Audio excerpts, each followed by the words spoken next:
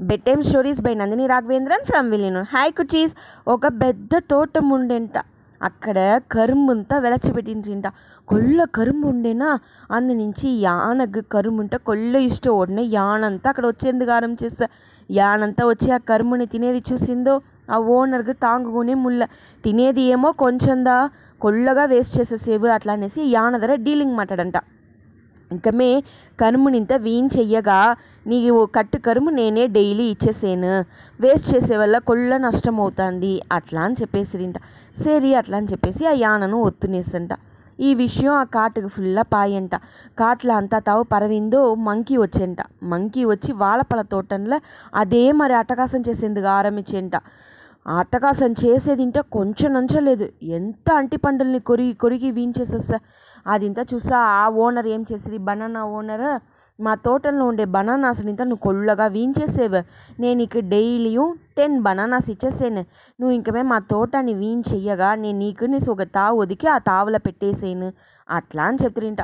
సరి అట్లా అని చెప్పంట మంకి. వెనక యోసిచేంట, మన యాల 10 బనానాస్కి ఓకే చెప్పవాలా, మన ఇష్టాన్ని మనం తింటామే అట్లా అనేసి. లేదు నా ఇంకా జాస్తిగా కావాలని డే బై డే కొల్లగా అడుగుతానే ఉండేంట. కొల్లగా అడిగి అడిగి ఇప్పుడు 100 బనానాస్ అడిగని ఆరంభించేసంట డైలీ. అంత బనానాస్ ఇస్తే ఆ బనానా ట్రీలో ఎంత బనానాదా ఉన్ను వాళ్ళు ఎట్లా సేల్స్ చేస్తారు అందించి ఆ ఓనర్ యోసిసిరింట. ఇది కొల్ల పేరాస పడుతుంది, దీంతో ఆశకు ఓ ముడివు కట్టవల అట్లా అనేసి ఓ మూటల ఫుల్లా బనానాస్గా కట్టి ఓ తావుల పెట్టి ట్రాప్ రెడీ చేసిరింట. ఆ ట్రాప్ని రెడీ చేసేసి ఓ తావుల గమ్మట ఆ ఓనర్ కూర్చుని ఉంటేంట. మంకీ వచ్చేంట. ఏమి కూర్చుని ఉండేవి నేటికి బనానాస్ ఎక్కడ నాది అట్లా అని అడిగిందో, అదో అక్క చూడి ఓ మూట కట్టి పెట్టి నేను పోయి ఎత్తుకోపో అట్లా అని చెప్తిరింట. దీని ముందరికాలనే ఎన్నో ధరవ వాళ్ళు చెప్తిరింట మంకీ ధర. నన్నించి ఇంతంతా ఇయ్య ముడిదినైతే ఆ మంకీ విననేలేంట, కావాలనే వేస్ట్ చేసింది అట్లా అనేసి వాళ్ళు ఇస్తానే ఉంట్రింట. ఇప్పుడు ఆ మంకీ వచ్చి ఆ బనానా మూట ఎత్తే పోయేటప్పుడు ఆ ట్రాప్ని పెట్టి మంకీని లాక్ చేసేస్తుంది. గుండులోగా ఇప్పుడు మంకీ మాటునేసా దాని నుంచి వెళ్ళట్ రానే ముడిలేదంట. అప్పుడుదా పురింజంట ఆ మంకీకి, మన ఈ చిక్కిన వరకే పెట్టుని సంతోషంగా ఉండిండవచ్చును, పేరాస పడిన వల్ల మొత్తము నష్టమయ్యేసే మనము మాటునేస్తిమి అట్లా అనేసి కొల్ల సోగమా ఆ ఓనర్ దగ్గర సారీ చెప్పేంట.